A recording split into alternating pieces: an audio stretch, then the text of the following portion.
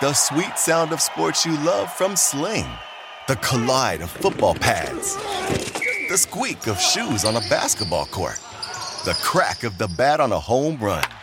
The slice of skates cutting across the ice. But what about this one? That's the sound of all the sports you love, all at once. Starting at $40 a month. Experience it all live with Sling. Reese's Peanut Butter Cups are the greatest, but let me play devil's advocate here. Let's see. So, no, that's a good thing. That's definitely not a problem. Reese's, you did it. You stumped this charming devil. We're going to cause trouble. Scott Ferrall is calling the shots from the sideline. We're going to make fun of people. We're going to hurt people's feelings. It's Ferrall on the bench. I believe in whipped cream with everything. Georgia gets the top-ranked recruiting class again. They strengthened their class. They got five-star corner Ellis Robinson, the fourth out of IMG. They also got KJ Bolden, another five-star who had committed to Florida State. They got him to flip. He's a top-ranked safety and number 16 overall prospect in the class. He's going to rock and roll in Athens. They also got Justin Williams, one of the nation's top linebackers out of Texas. Alabama came in at number 2. They got a great quarterback, five-star Julian Sayin out of California. They also got a great corner in Jalen Mbakwe, who was highly ranked. So Saban's still rocking it for the Tide down in Tuscaloosa with the number 2 class. Oregon came in at number 3. How about Lanning, the job he's doing in Eugene? Of course, everybody knows they already got Dylan Gabriel from Oklahoma in the transfer portal. They also got a quarterback coming in this class, Luke Moga, who's a speedster. He ran a sub-11 seconds in the 100 meters. He can fly. They got a receiver in Ryan Pelham, a number 16th ranked receiver that flipped from USC last week. Ryan Day and the Buckeyes came in at number 4. Their top offensive commit was wide receiver Jeremiah Smith, who was ranked 7th. And on D, corner Bryce West, who was ranked 32nd. The Buckeyes just keep landing these great wide receivers year after year.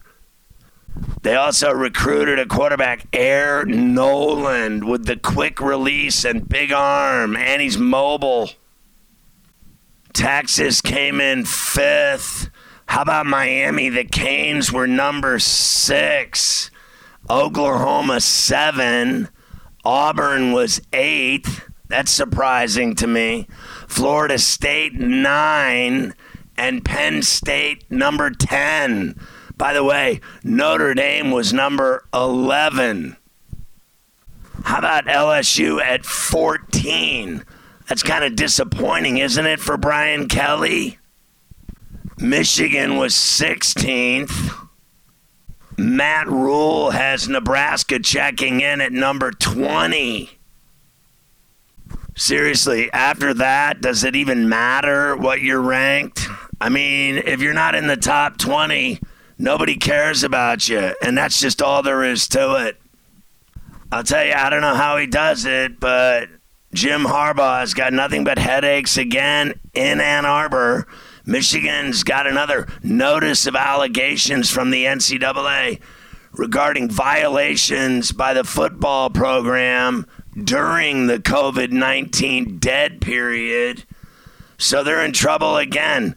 Harbaugh faces a level 1 violation for allegedly not cooperating with or misleading NCAA investigators about the alleged violation.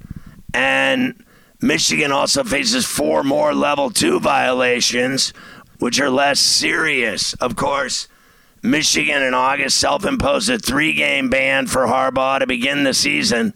And then he got a 1-game suspension for their offensive coordinator as part of a negotiation for his involvement. And then at the end of the year, he missed 3 more games. And it's really about these infractions related to impermissible on and off campus recruiting during the dead period and coaching activities, not a cheeseburger, according to the vice president of the NCAA of hearing operations, referring to the simplistic characterization of the violations in some media reports. It's not uncommon for the Committee on Infractions to seek clarification on key facts prior to accepting. The COI may also reject an negotiated resolution if it determines that the agreement is not in the best interest of the association or the penalties are not reasonable. If the involved parties cannot resolve a case through the resolution process, it may proceed to a hearing, but the committee believes cooperation is the best avenue to quickly resolve issues.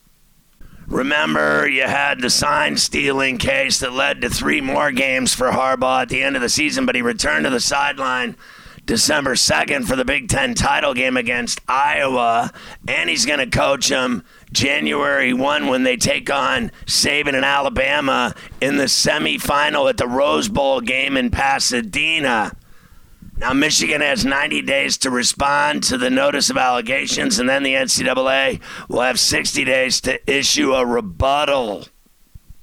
How about North Carolina's Mack Brown going at it with Dave Doran of NC State about a post-game speech? Brown called Doran's classless speech following a post-game celebration last month in which Doran used bad language to describe the Tar Heels. He said basically it's been 1,460 days since those pieces of Shaq beat us. And Brown brought it up at his National Signing Day presser.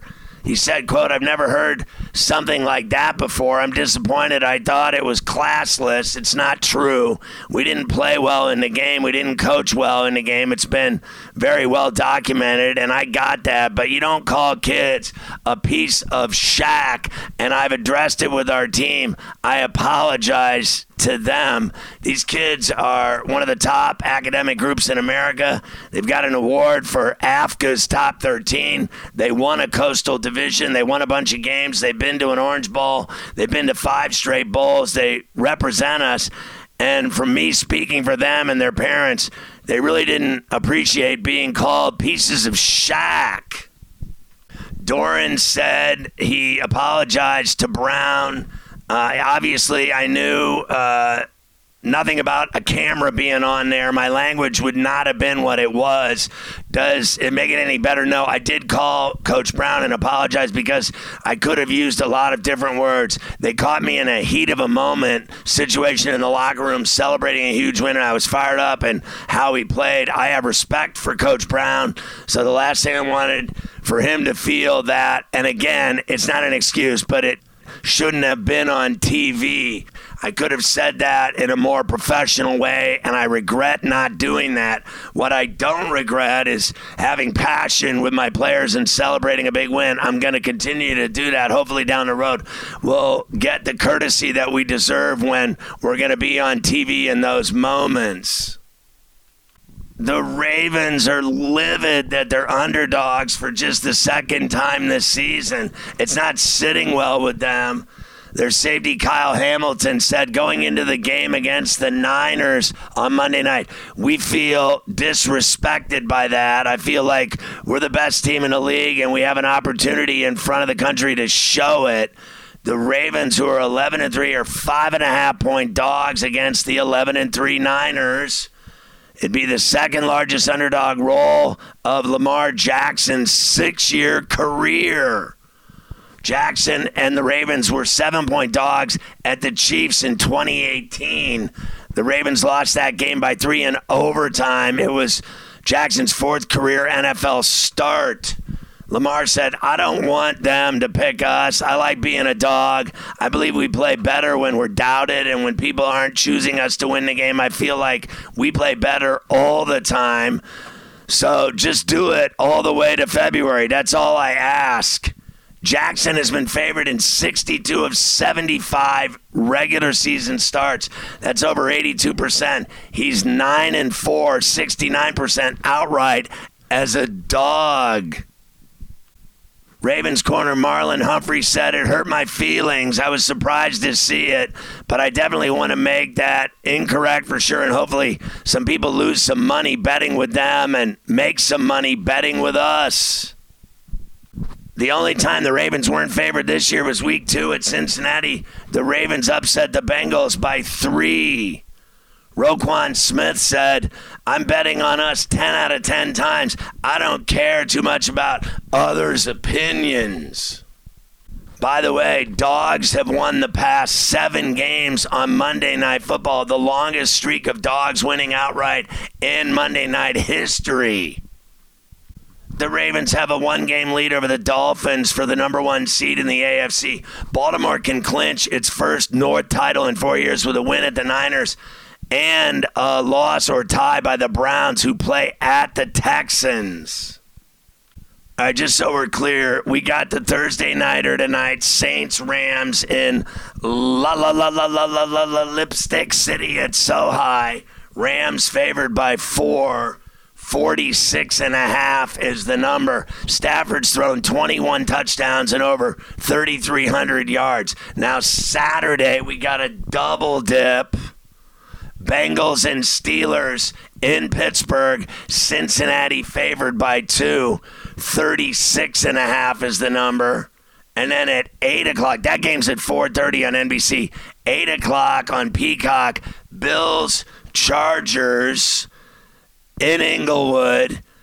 Buffalo laying 12. 43.5 is the number. Josh Allen, 3,500 plus yards and 26 TDs, but has 14 picks. Now, there's a bunch of games Sunday, obviously, but I wanted to remind you, Monday is Christmas Day. I'm live 12 to 4 with Coach Young on Sports Grid TV and Sirius 159. It's going to be awesome. There's a triple header. Raiders, Chiefs at Arrowhead, Kansas City laying 10. Giants, Eagles in Philly, Eagles laying 12, and Ravens, Niners in San Fran. San Fran laying 5.5. I can't wait for all of that.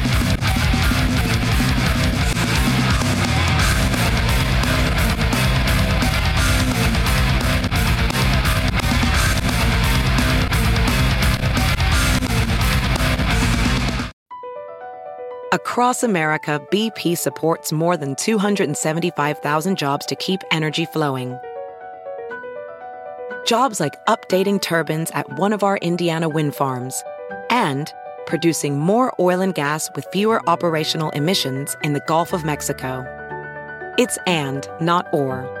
See what doing both means for energy nationwide at bp.com/investing in America.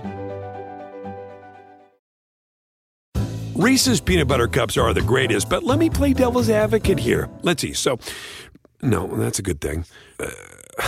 That's definitely not a problem. Reese's, you did it. You stumped this charming devil.